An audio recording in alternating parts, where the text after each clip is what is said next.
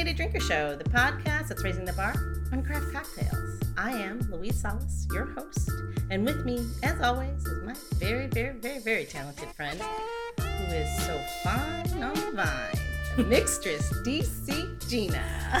Hi, Louise. I don't even know where this is going, but I secretly love it. So swing with me, will ya? I will. So it's actually an opening line of a very famous commercial. And I think if I give you the tagline, you might get it. It's not nice to fool Mother Nature. Is this shampoo? It is not. It was actually margarine.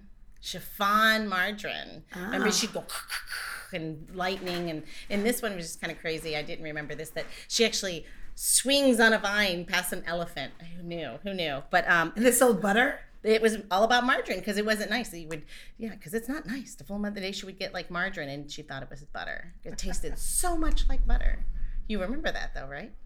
It's late 70s. I don't know. So it's funny that like how we go full circle though. And like this is a good one though. I'm into you. You think about like this is like we start off like they would think about in the 70s they were like pushing margarine that wasn't real, and like if I did a little research on how you made margarine and where it came from. It's really kind of bizarre, but it's funny how we've gone full circle because like in the 70s you didn't eat butter because it was bad for you, and you ate this weird synthetic product that tasted like butter that could fool Mother Nature. And now we go full circle back to where you eat whole foods and real foods and things that I can't wait till you tie this up. What are you talking about, Louise? I'm rambling? Is that what you're saying? Yeah. So go. Where it comes from is because of today's designated drinker. Yeah. I want to know how you're going to wrangle this one in. Do it. I'm swinging on a vine, Gina. So today's designated drinker, she's not only the first woman to start and fund her own spirits company, but she also pioneered the organic spirits industry here in the United States. See how I got there? I know it's a long trail. I mean, yeah. Got there. I thought you would have said she also performed triple bypass surgery from all the margarine eating. So. Well, no, now you just drink her vodka and it just helps you out. Okay, got it. So let's welcome to the show, stop all this silliness, and welcome to the show, the founder and CEO of Square One Organic Spirits, Allison Evanow. Evanow. Evanow. That's okay. Nobody ever gets it right. I don't mind. It's me. It's all me. Jones. Yes. Allison Jones. Jones. Much easier. Yes. Jones is much easier. We're maiden name only on this show. Okay. Well, Allison Jones. But then there's a lot of me. Whereas Allison Evanow, I'm the only one in the country. There can only be one of you. So let's talk about. I think like when we just go down like any like women first stories are always, how can you not champion them? It's great, and it's great that we're having new ones every day, and things are changing for the better in my opinion.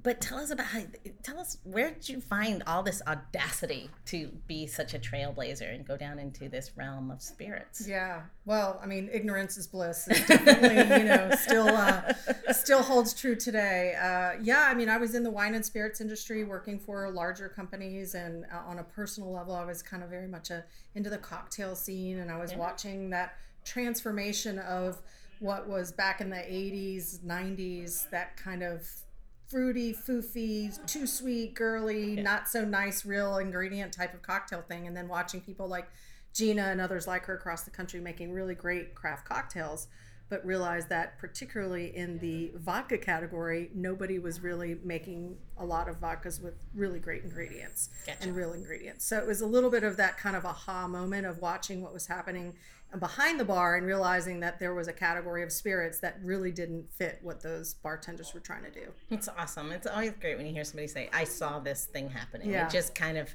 I was at the right spot, right time, and you saw a problem, found a way to solve it. I mean, it's great. I mean, really, it's pretty amazing, but it really does take some cojones just to be that first one. Yeah. Well, I remember saying to my husband after I had the idea literally in the middle of the night, and I woke up the next morning and said, honey, I have this idea for this company. And he said, well, what is it? And I told him, he said, you need to do it. And I said, really? You're not going to talk me out of it? And he said, yeah, because if you don't, especially because the whole thing was everything had to be certified organic, a real key component, Mother Nature. Yep. That's how she probably tied it in. Yes, it was that everything had to be certified organic, which was part of the proof that we were using real ingredients. Mm-hmm. And so I remember him saying, you're from the industry, you know what you're doing. If you don't do it, you're gonna be so upset because somebody else will do it if you don't start what I think was the first all organic spirits company in the U.S. That's great. That was 2004. Wow. Yeah. Wow. It's a short time though. It is a short time to do something so massive, so big. Yeah. Be the first anything. That's awesome. So speaking of, how do you guys know each other? You have a little history, I think, huh? I mean, we do have some history. Allison, I mean, this is how I met Allison. I was working at a place in Chinatown, and Allison came in with this gentleman, and she's sitting at my bar, and she's like, all this thing you're doing here, you need to be using my product, blah, blah, blah, blah, right? And I was like, okay. And we started tasting her product, and at that time, I believe, I'm almost positive, it was only Square One, and she was maybe going to be doing this cucumber. Maybe. Correct. It was not a real thing yet. Right. And we're tasting it, and of course it turned into dinner, and then it turned into, well, let's walk down the street and meet my friend over here, and it just, kept going on and on and on, right? And long story short, she just launched in the DC market, and she's like, you have to go to this thing with me. And I go, I'm like, this lady's crazy. I'm not going anywhere. And she had her friend with her at the time, and we're not supposed to stay on the show, whatever. Her friend H was working for her at the time, and they were there, and we're like, oh, we're doing this thing in New Orleans. It's the second year, right? Second year. It's the second year. Second year, and it's just a group of bartenders, come around the country, a couple people from other places, and we're just meeting and teaching each other stuff. It was the second year of Tales of the Cocktail. And I was like, my boss is never going to get me off. She's like, no, you got to come. And she paid for me so graciously to come. And I shared a hotel room, and with this pretty much a stranger, right? I mean, pretty much stranger, but a couple of drunken nights in DC does not constitute you're my best friend, right? That's, that's how a serial killer happens. I didn't know. She could have killed me in New Orleans. There hasn't ever been a thing called Tales of the Cocktail. So we went down to Tales of the Cocktail, and she had all the stuff lined up. She's sponsoring panels and all the stuff. And I'm sitting there, and it all hits me like, what is happening? And it was the first time, and I knew then that this was my career for life. Like, I knew what I was doing was what I loved to do. Yeah.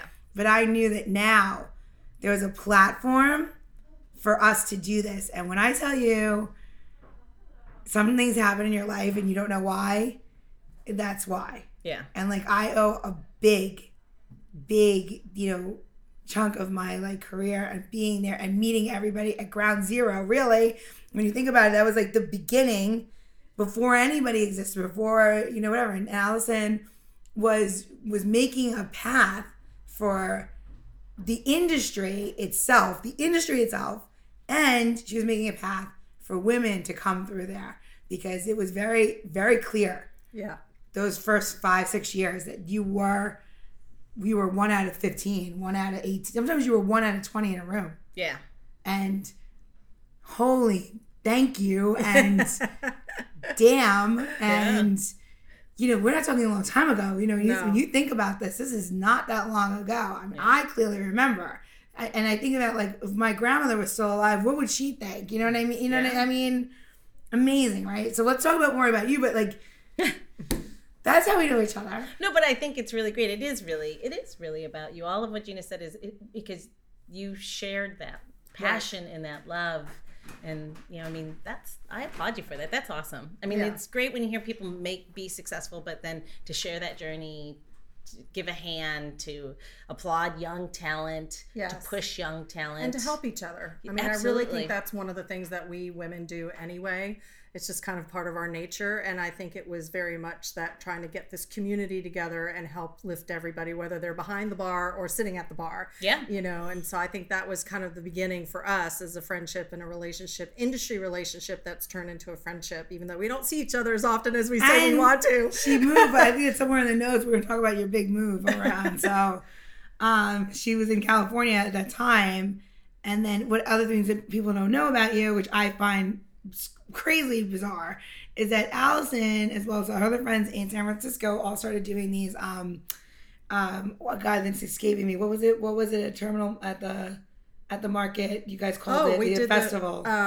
The Square Off. The Square, we yeah. did a cocktail competition. The first one we did was between a professional bartender and then a rookie. A rookie. And you know who that rookie was that won, right? Who? Abigail Gulo. No way. Yes. So she also got started because this is a bartender, was in New York, but she was a teacher, I think, at the time. Yeah. And she won the non-professional version, and we flew her out to compete kind of a la Iron Chef style against a professional bartender, and they had to shop at the Ferry Building Farmers Market, get all their ingredients. We had the whole secret ingredient thing too. So they had not only the signature cocktail that they used to win their side of the competition, but then they had to create things on the fly. And we had all these consumers there enjoying their drinks, and really it was the first time anybody had ever used the San Francisco Ferry Building Farmers Market for a cocktail anything. And there was all those kiosks, right? Didn't we have all the kiosks for the cocktails too? Yeah, we had little, well, that then later, then the USBG, the Bartenders Guild, then kind of started doing a lot of events there too. So, I mean, I would like to take a little credit for having been the first brand, if you will, to do that. And we had to jump through a lot of hoops legally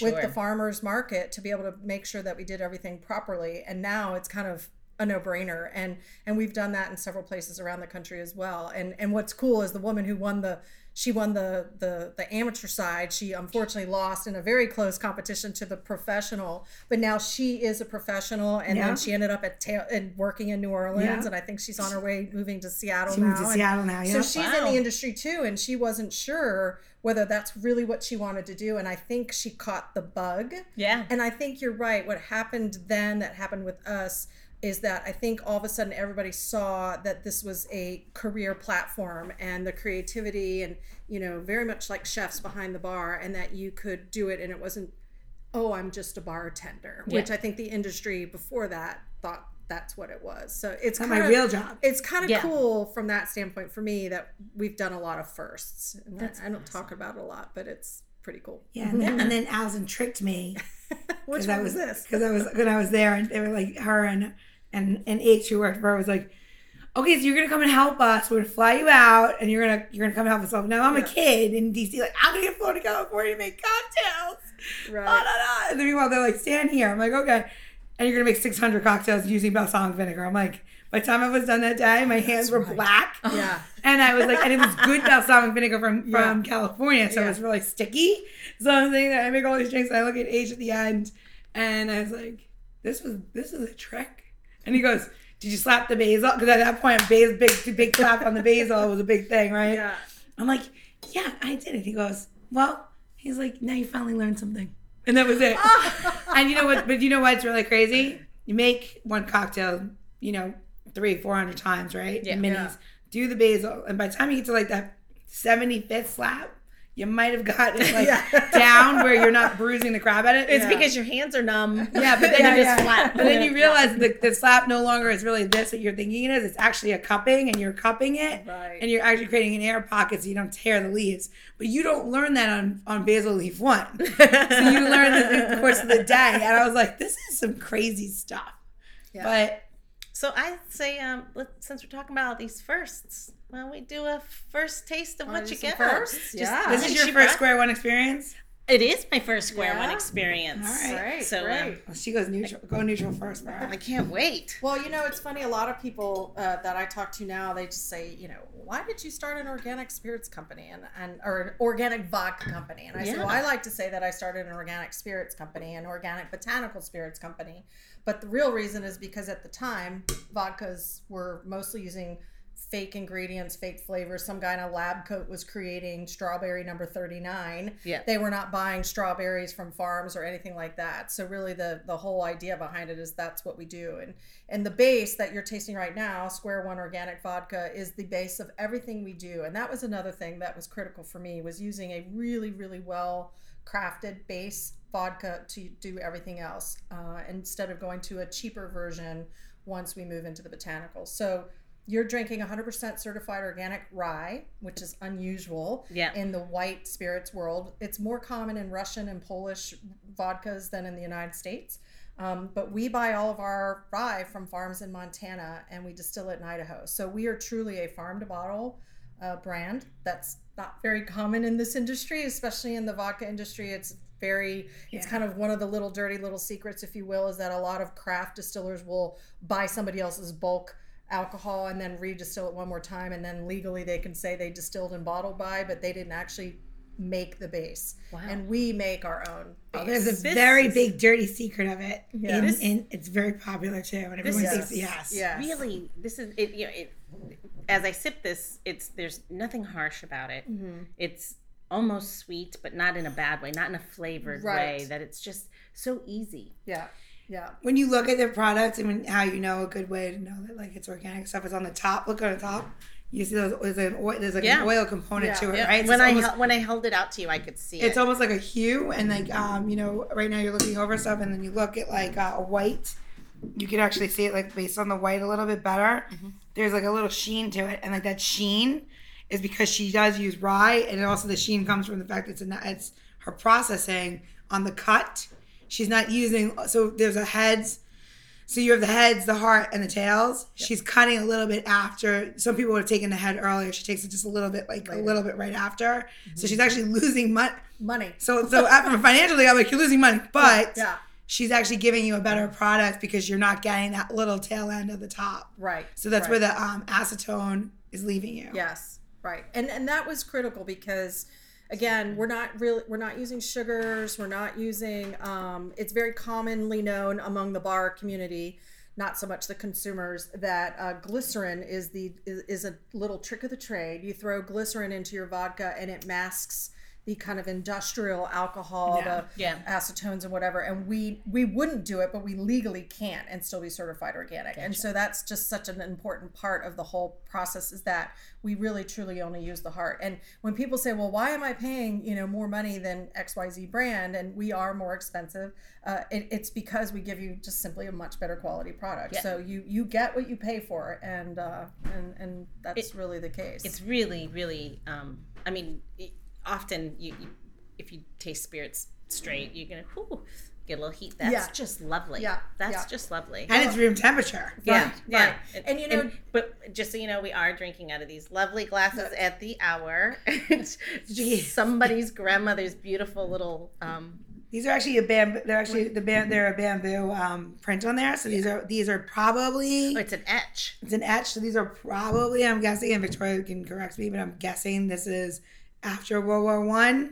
So probably. So just based on like what they look like, so they're probably, or just in like a good 80-year-old glass. It's cool. Oh, what is this? So what is this lovely little? This is our cucumber vodka. We were, I think, the first company. I know another company came out kind of around when we did, but I'm pretty sure we were the first company to ever do a cucumber vodka, and it's certified organic as well. It took us 3 years to develop. Didn't you taste one of the early versions? And It was pickles or something. It was just so hard to do. Dill. Yeah. It was a dill version of cucumber. I don't know. All I know is it was just, we were struggling. And it's because cucumber oxidizes and it gets very kind of gunky and funky and slimy and just didn't work. I sometimes find those in the bottom of my refrigerator. I know exactly. So and so we're like chopping up the cucumber, throwing it in the vat and letting it macerate and thinking, okay, well, we'll filter it or we'll redistill or we'll do whatever. And really it kind of really didn't work. And so, the genius of my distiller, who I'm the one that comes up with all these crazy ideas of what I want our spirits to be, particularly because I want them to work in certain styles of cocktails, but he's the scientist, right? So he's the one who knows how to put it all together. And after 3 years of nothing, of things tasting like pickles, he said, okay, here's what we're going to do. I used to be in the organic aromatherapy business, and I know how to distill plants using alcohol as the extraction technique. And I'm going to call up all my old industry pals, and I'm going to tell them what I want them to do. And we're going to do a micro distillation of the cucumbers with high proof neutral spirit. And we're going to extract the flavor from the cucumber under a vacuum still type of pressure situation. So you don't have to cook it. Yeah. You're really doing almost a cold extraction, a little bit warm, and by doing it under vacuum pressure, you're not letting it oxidize. So that's why it stays super fresh. It is. And when we amazing. make these distillates, they only last about 3 months. But so in other words, we order them on demand when we're getting ready to do a production run. And at the moment it goes into the alcohol preserves it. But until then, it will start to oxidize. So it's like order it and get it in the, in the production run right away. Get her in the bath. Yeah. Yeah. And so I think this is, not just because we were one of the first, but I think it's just really great that we kind of started a whole category. Now there's sadly about 20 or more in the market, but I still say that nobody can touch a candle to us, you know, and I think it's because of the quality of do you know how what we would do you it. do with this? I mean, other than the fact that it's hold just on, delicious. I want to say something. Go ahead. That process is super important. Like I realize like the consumer doesn't understand how important that process is, what they kind of pioneered and how other people were doing it, and that's also like where the rotary valve came out of. But that process, when you take it and you basically she's saying a vacuum seal, you are cooking it in a way. Yeah. So you're using negative pressure to pull out all the oils. And if you've ever used if anyone's ever used a vacuum sealer and you've seen it bubble, have you ever seen it bubble like as you're pulling the air out and then it goes like this? That's the moment where you're getting that greenery that you're tasting in this product. Oh. And you have to be super specific when you're doing that, because when you do that, when you finally get that, then you have another saturation point. So now you have this alcohol, and now you're going to marry this alcohol with another alcohol at maybe the same. I don't know if you're doing the same neutral at the same proof level, which probably makes more sense. And then you'll add the water back to it in order to get it to where you want to drink it, because you can't drink it in that state. I don't know if it's below 140, you could drink it and not go blind, but I'm gonna guess it's in the 160s. We proof it before, and then add it back in at the end. Gotcha. Yeah, but I think now when I look at companies that do this, and we don't do that in-house because it just takes, the sourcing is actually the hardest part. It's not so much the technical equipment, it's the sourcing of the cucumbers or whatever. But the other day I was at a company that does this. They do organic essences and distillates and things for clients. And I popped open, it wasn't even my vendor, but I popped open the vat, and there was the cucumber sitting in there with a high proof, neutral spirit. And they were actually doing it for a cosmetic, organic cosmetic company. And I just kind of looked at it and said, wow, because that really didn't exist, 14 years ago, even that much, maybe in a little bit of cosmetics, but not in what we were doing. Yeah. And now, these custom distillates and making them that way, everything before was just a lab coat guy faking out a flavor, instead of really distilling real botanicals. I mean, think about like the perfume alone of Fresh, like that Fresh brand. Yeah.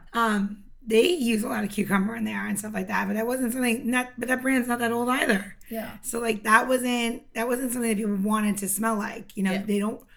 It was, they want to smell like I don't know, rose petals and Chanel. What would you, as a consumer, what would you suggest, like with this cucumber? I mean, other than the fact that it's just delicious and chilled.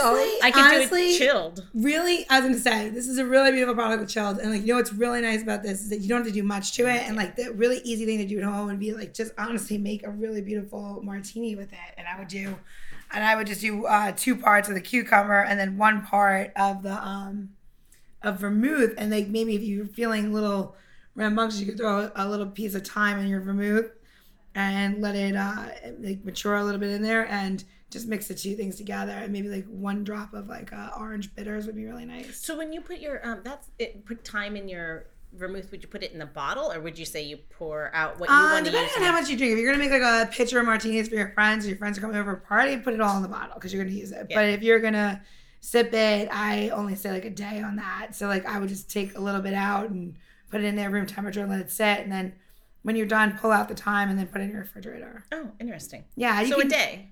Yeah. It depends on how hot your house is. If you're one of those wackos that keeps your heater at 73, you're talking half a day. You're like one of the, to keep it at a comfortable 68 because you actually know what your energy bill costs, then, maybe like a day, like 24 hours. Yeah.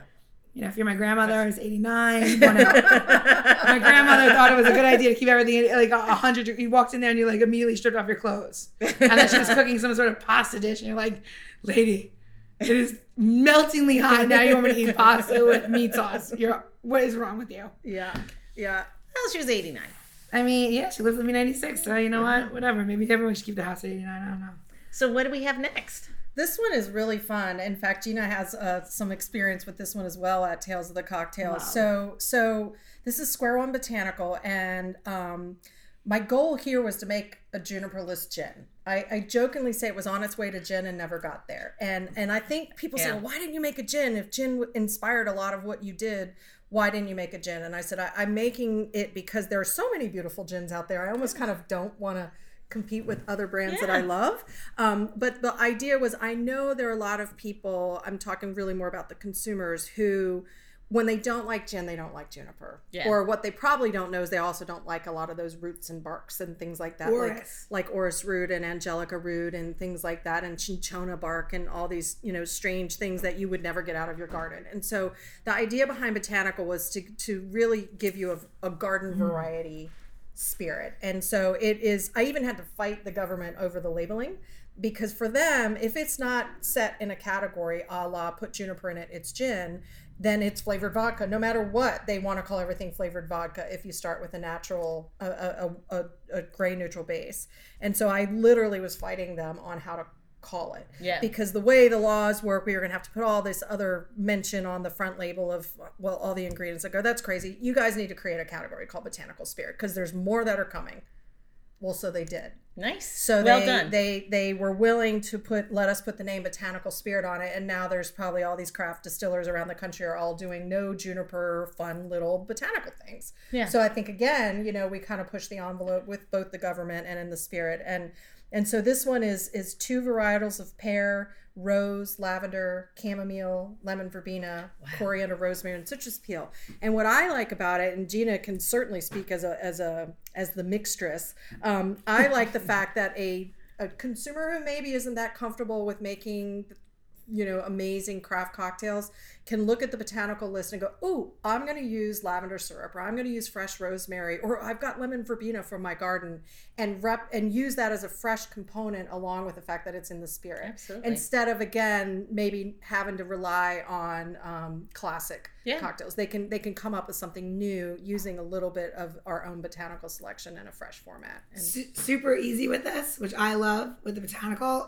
for everybody that's home, is to buy a lime and skin your lime and just use the lime skin. So take your botanical, stir it, put it over ice, stir it, put it in your glass, and then just express the lime peel over the top and let the oil sit on the top, because it plays against the rose, the woodier herbs in there. It's so beautiful. With just a little lime oil will do, and you can do it with olive oil if you're a little bit experienced. If you're an experienced mixologist and you know how to use olive oil in your drinks, you can use a little bit of olive oil and actually flavor your olive oil with maybe, I would actually use rose tea in there and olive oil, and then put like 3 drops in there. So instead of having a garnish of, people put in their martinis, they drop a bunch of crap in there and they eat olives and blue cheese and all this shit. I mean, is that good? Yeah, if you're on a cruise ship and all you have is crappy, spirit. But I wouldn't do that. I would just a little expression and that's it. And this, this is so gentle. Yeah, let it like wash over your palate. It feels like it also makes you hungry. It's like silly wise, but it does. Because it's got food in it. Yeah, I think that's what it is. It's because it's got real botanicals and things, and I think it opens up your appetite. And this one's 45% alcohol too, so it kind of gets you going a little sooner. I like that little shimmy you just did. Well, if you have a restaurant and you're looking for something to serve, you're doing like a pairing or something like that, this botanical is a great beginning cocktail, instead of like just doing the classic like aperitivo or aperitif and like doing something like this. Like yes, it is a higher proof and you can mix it a little bit, but like it's really beautiful because it's you start to salivate and you're ready. Is this something that you would say is, and we've talked about this before in other episodes, a 50-50 then? Could do a 50-50 with it, but I think you'll lose it a little bit because it's very feminine. Even though it's 45 proof, it's a very feminine product. It is. And like there's sometimes when you want to do a 50-50, if you want to do a 50-50, you're looking for something that's really weighted on the back end. Gotcha. Because that vermouth that you're using or whatever aperitif you choose to use, it's got a lot of sugar, even though it doesn't seem like it does, and the sugar will kill the distillate. Oh, is that exactly? Yeah. Gotcha. Yeah. So like a 50-50 drink might seem like a good idea. Actually, like, oh, I'm gonna put a martini, but really at the end, you're like, well, I've had 6 because they don't taste like anything because they're like too balanced. And then you're just like slap. And then the next thing you know, you're like really shit faced instead of maybe having one. I could see sipping this being shit faced pretty quickly. I'm just saying because they go down. It goes down so easily. This is my favorite. This is my favorite too. Everything we've had so far, and I can't wait to find out about this one. It's just so well balanced and so easy on the palate. Yeah, they're really lovely. And we have not changed the formula at all from the beginning of any of these. So the botanical launched in 2009, and it is the exact same thing. And so I think that just proves how balanced it is when all these years later, we're going to celebrate our 10th anniversary with botanical. We haven't had to tweak it. But I think Gina's absolutely right. One of the biggest challenges I've had is making sure that the bartending community and the consumers at home don't treat it like a traditional gin. The juniper and the other roots and barks in gin have that kind of weight behind it to hold up against things like in a Negroni. I mean, this is beautiful in a white Negroni, but you can't use even your bitter component can't be too bitter because then it overpowers it. So it is a very delicate, beautiful floral spirit, but you can't use a heavy hand. Yeah. You know? So what do we have in this one? This one's really fun. So, I have to say, I swore... You know how they say never? Well, I broke my never say never. I swore I would never do a quote unquote citrus vodka because it had already been done. Yeah. But I did have several distributors across the country who really were doing a lot in the higher end craft cocktail, spirit world that said, if you had something with a little citrus in it, I think it would be great. We could really sell that. And I said, okay, well, I'm not going to just throw one thing in it and be done with it. They said, that's why we're asking you to do it. So that's unusual because most distributors don't want anything new. Yeah. For a couple distributors to say we see an opportunity for this. So that's kind of where we started. I have personally always been a huge fan of bergamot.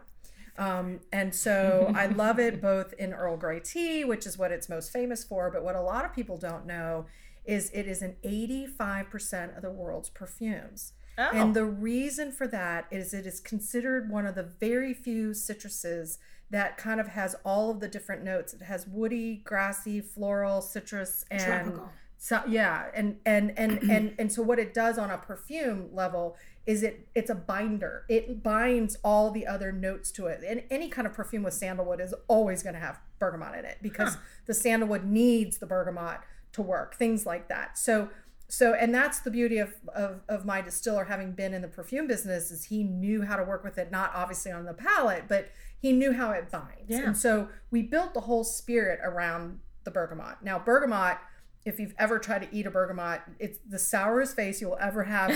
It's worse than any lemon. It's so bitter. It's so sour. It's so pungent. It's so hard to get on the East Coast. Yes, yeah, that's true. It might as well just be a unicorn fruit. Yeah, because it's mostly grown. I think something like 90% of the world's bergamot is now grown in southern Italy and along the Mediterranean coast. There's a little bit in California. There's maybe a little bit in Florida, but you're right. You can barely get it. So we built it around the bergamot, but then because it needs to bind, it needs other things. So it has a little mandarin, a little navel orange. We actually distill the whole tangerine, peel, pith, and pulp. So you're getting both bitterness and the oils and the juiciness. So that's kind of what provides a little bit more the juicy note is from the tangerine.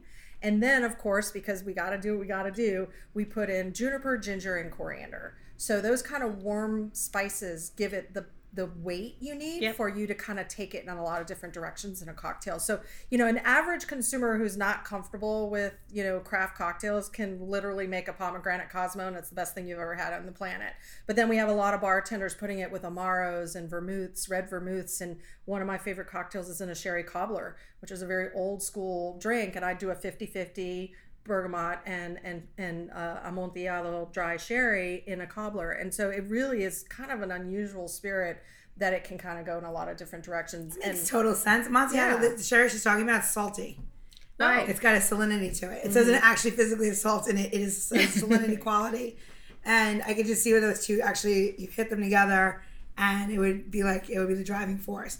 As a matter of fact, salt with this would probably be amazing, and I didn't even think of it till right now as you're talking. I'm like, oh yeah. damn, I should have done salt. Think about that either, but that probably would work. Oh yeah. Yeah, so we've had a lot of fun with that, and this one we do have a lot of bartenders using that as instead of an orange liqueur. Yeah, because it's dry. So sometimes they want to manage the sweetness level, and so they're using this actually as a modifier, not as a base, because they want to use the orange component, but they don't want the sugar that comes with being a liqueur. Huh. Interesting. Yeah. So Two different things I would have done now. Okay, whatever. Sorry. All right. Well, we have one more to go. I am not gonna lie. I feel it. I'm gonna switch glasses. We have no. Yeah. I have no bucket. That's fine. That's okay. We're gonna just get. We have. The I'm gonna good use thing this is one. we're at the hour shop when we have lots of glasses to choose from. For me, for this one. Okay. All right. What? Let's. So there's a reason I taste the basil last. This is gonna, if you didn't want to eat before you had anything, now you will, because this is gonna open up your appetite, and it's a big boy. It's gonna hang out with you for a little while. The square one basil, that's right on the nose. It is so good. It is. We started the development with 5 basils. We ended up with 4, and I'll tell you why we ended up with 4. So we started with Thai basil, lemon basil, sweet basil, Italian basil, and actually purple holy basil. The problem we have with the purple holy basil, it was so peppery. It took over. But the really big problem was the government. They're like, nobody's ever used purple holy basil in a spirit before. You have to go through all this testing to prove that it's not hallucinogenic, that there's nothing wrong with it, that you're not going to go blind. And we're like, forget it. It's already too peppery, and the government says no, so purple holy basil was out. But we also found when we worked with the basils that the Thai basil in particular can start to take over. And not so much in the cocktail, but when you taste it straight. So what we added to it was, again, I love coriander. It's in 3 of my spirits. Coriander, honeysuckle flower, and lemongrass. And believe it or not, the honeysuckle flower is what pulls everything together, and it takes off that very peppery green vegetal edge so that you get basil without vegetable. Yeah. And it's because of the floral components of the honeysuckle. That's so interesting. Yeah, and then part of the citrus components, of course, of the lemongrass. And so you don't really taste them on their own. Yeah. But they play a really big role in making sure that it will work in a cocktail. And this is shockingly versatile. I'm just gonna say this: you saved the best for last, in my opinion. But I just really love the basil that it's just right up my alley. Where bergamot is Gina's. This one is just beautiful. I'm not saying that you don't. I'm just this one is like Question. Yes. Why? Now, so you can sell this one way because you know everything. You sell this one way because you know everything that's in there. Right. Like when you look at some of these liquors that are out there, spirits, whatever, the reason why they sell so well is because everything's listed. Right. Why not list it? I do list it. No, I mean, like, where does it say on, like... Right there. We purposely... No. I'm talking about... This says coriander, that says a little bit of... Where? It does. Oh. It's somewhere on there. We always list all of our botanicals. And and people say, oh, people are going to copy you. And I go, yeah, well, good luck, right? I mean, the cucumber, let's face it, I knew we were going to get copied because it was very straightforward, right? But the moment we went into these multi-botanical profiles, I said they could try to copy, but they're never going to be able to copy because we're using multiple botanicals. So we list them all precisely because I want people to know, what's in there. I missed that. Yeah. It's because you're on your 5th little sip. Whoops. Yeah, this one is... Speaking of sips, I'm going to make a cocktail while you guys are chatting. Chat it up, and I'm going to make a cocktail. Great. And here's... So, I might change it a little, I think. I think I'm going to change it based on what I have. So, what I made was a turmeric milk with a little bit of white cacao mixture. We're going to put a little bit of orange in there. And this is to use the bergamot as more of an after dinner drink. We don't do a lot of this on the show, and I realize like there's a whole realm of drinks that I don't even touch. It's like things that you drink after. That's why it's like orange focus. But now I'm thinking I might hit it with just a bit of I think so. Yeah. I can't. I'm like on a toss up right now with the basil or the botanical. And I think honestly because you haven't had this white cacao, which is in a buttery texture, and then the turmeric and we're gonna do it. We're gonna do 2 different spirits. So if you're making this drink at home, you gotta go buy 2 spirits. So oh darn! Yeah, I hope you understand. I have to pay for college for my twins. I know, right? So we're gonna modify it. We're gonna modify this a little bit on how much of each one's gonna go in there. So originally this is gonna be 2 ounces of the bergamot, and we're actually gonna wind up doing 1.5 and a half. I still want this to be the forward tasting taste. So we're making 2 drinks. I hope I'm still counting correctly. Jesus, what happened, everybody? This happens on the show. I know, but I literally thought for sure that this would not be the episode where I'm slurring. Am I slurring?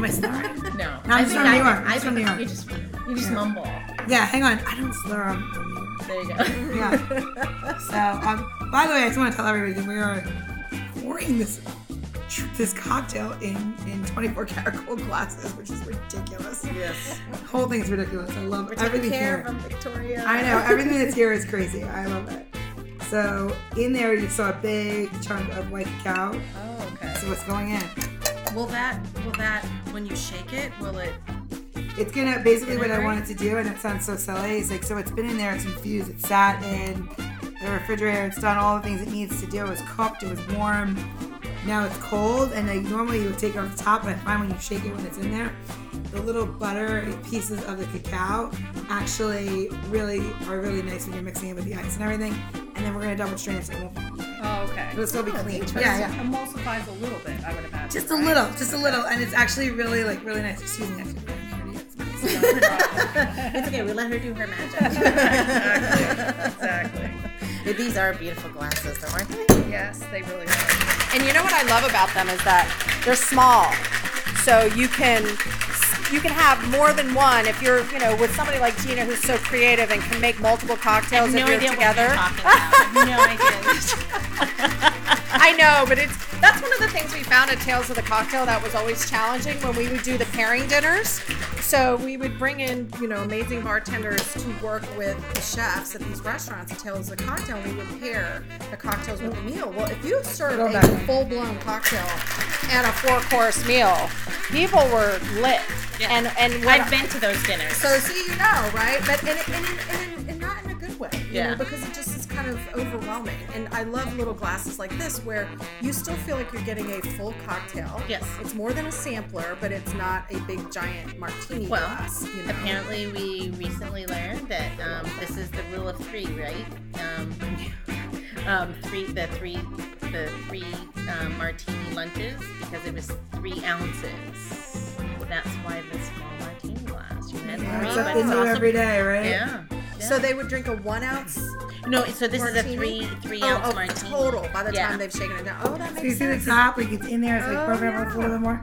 So now we're gonna finish this with a little bit that's in there. So this is actually a bit of marigold, and obviously. I know. Sorry, excuse my tonguelessness. I'm tongueless. Your tweezers. I know. So pretty. Well, I know you well enough. I'm touching it. And at home, are you really going to use a tweezer for it? No. Oh, they're pretty.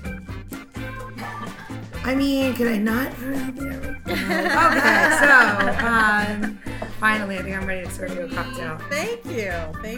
Beautiful. I'll make it. Beautiful. Enjoy it, please. I have plenty. Oh, cheers. Cheers. I love the color. It's beautiful. Oh, dang. Shut the front door. Whoa. So I was gonna put originally oranges in there, and I figured it doesn't need it anymore. I don't think it needs it at all. And this goes back to the basil. What I love about the basil is depending on how you use it, use only half an ounce, right? Yeah. It supports. It doesn't have to lead. It can lead if you want it to, depending on what you do with it. But it also it likes to kind of sit back and kind of support from behind, because I get the herbalness without identifying what it is. Yeah, the basil takes a side. It's it's quietly in there. You know, I changed it. This is a mid-course. This is a palate cleanser. This is going the other way. You think? Yeah. I feel like we could make this like frozen. It would be an awesome. It's like a little creamsicle. Yeah. It's a little. Yeah, but do you taste that like back end where you're getting like the hairy, that little grassy note, right? Gosh. That's because the turmeric is playing against her the orange. Yeah. So the orange flavor, that navel orange, the tangerine is like starting to pull it, and then the citrus note. You don't need any more citrus because the bergamot took care of like Right. like that, like the need for lemon or bittering. Right. Yeah. Right. But I mean, gonna make this this may frozen. look. It's not heavy at all. No. The mouthfeel is lovely, obviously, but it's not a heavy drink. It's No. drinks so light. It does. Even though it looks thick Right, and heavy, right. it's not that at all. It's Right. very misleading. It's You're a trickster. delicious. You've got to mixtress, give me this DC. recipe. You're a trickster. And I'm so glad you put the basil in it with it. You know. Yeah. I didn't think it just would have been too sweet the other way. Yeah. I mean, it could have been a different drink. It could have been a different cocktail. Yeah, but it's delicious. You know, So I'm starting to good. think, would a hint of like one pyramid of salt be amazing in there? yes. Damn. Yeah, a little. See, this is what the beauty of like being on location somewhere is. Like, oh, we're the hour. I have all these glasses, but now I'm missing my arsenal of different salts. so that you like, can play with it. Yeah. You get beautiful glasses by the dozen, but Yeah. You know, so the grass is always greener, isn't I it? know you can never have everything you want, Gina. It's the story of our lives. You can. You're Jennifer Lopez. I'm working towards that. I'm going to have 2 shows. One dancing show, one singing show. I'm going to have both. And be 50 and look Yeah. 29. I know. You're such a bitch. I know. I love it. And by bitch, we mean we'd love to have you on the podcast when you come to New York. Do you know Dave dated her? It's not a lie. I'll tell you the story afterward. It's Okay. a funny story though. I do love that one. It's a good one. So, you got anything else, Mama? I mean, I feel like we should have Allison on again. Oh well, yeah. Let's do that show. That's an easy one. Yeah. Maybe we go to Virginia this time. Yeah, we'll sit back. Come see me in Charlottesville. Yeah, we'll bring somebody. Or we go to the Sit back. distillery. That's what I'm saying. We sit back. Oh, I mean, you know the song Your Own Private Idaho? Trust me. My distillery is in their own private Idaho. It will take you forever to get there. It's beautiful. I mean, Yes. that's the beauty of it, is that it's literally in the middle of nowhere. Therefore, that's one of the reasons why the water is so clean, because it's in this beautiful watershed of the Teton Mountains. And that's fabulous. But I don't think you want to go there. It's going to take you like all day to get there. So I say we just go hang out at her place. We need a Alright. beach. Yeah. Oh, that sounds even better. Done. You know, now we have the weather forecast, so we're good. Exactly. So before we go, if you want any, obviously you're definitely going to want this recipe. This one is a little complicated, but it's definitely going to be worth all the time it takes to get there. So you're going to want to head over to designateddrinker.show. That is, DesignatedDrinker.show. and Gina will have all the pro tips for you and how to pull this together.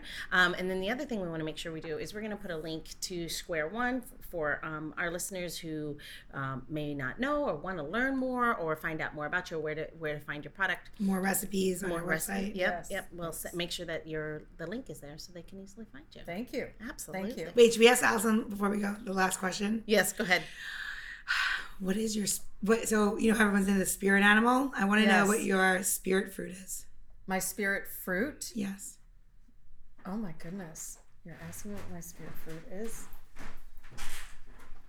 Does it have to be a fruit? Can it be a? No. For Allison, it has to be fruit. Okay. Oh my goodness. Mine's Gina. I'm trying to think what it's like, I don't know. First thing that pops in your head, what is it? They're nothing. I mean, my spirit, like if you said, what's your spirit herb? It would be thyme. Okay, we'll take it. I Spirit use herb. thyme in everything. So should I change the category to fruit, thyme, or Yeah, veggie? I think it was yeah. ingredient. Yeah. or- All right, we should just do, what's your spirit ingredient? Okay. I just don't want everybody to go down the road of like, it's meat. Yeah. Yeah, yeah. No, I So now you're thyme. making me think about that, what my spirit fruit is. I love thyme in a drink though. I don't know. I mean, I would say kind of one of my, when it's perfect. Yeah. A black raspberry. Oh my God. But they have to be Oh. perfect. The problem is so many of them are too sour, But You when know, they're you really should have perfect- been on an episode this summer in June when we went and picked black raspberries. Oh, And I had man. all the prickle marks on my fingers and they were swollen. Yeah. Wow. You can do that. I just found a new episode she'll be on. So Allison will be back with us in the summertime when I go into the fields and pick these, because you can't buy them anywhere on the East Coast, because God forbid you should buy any good produce on the East Coast. That is what I miss the most about living in California. That- The farmers markets. Really, really. We have them here, but it's not the same. Yeah. Location. I know, If right? we weren't here, we wouldn't have Gina. Right? See, my favorite fruit. So on that note, I'm going to bring a glass. We're going to shut down the show. We're going to sit back and you're going to have a cocktail. Done. All right. Thank you. Thank you. Thanks for having me. I appreciate it. Cheers. Delicious. Cheers.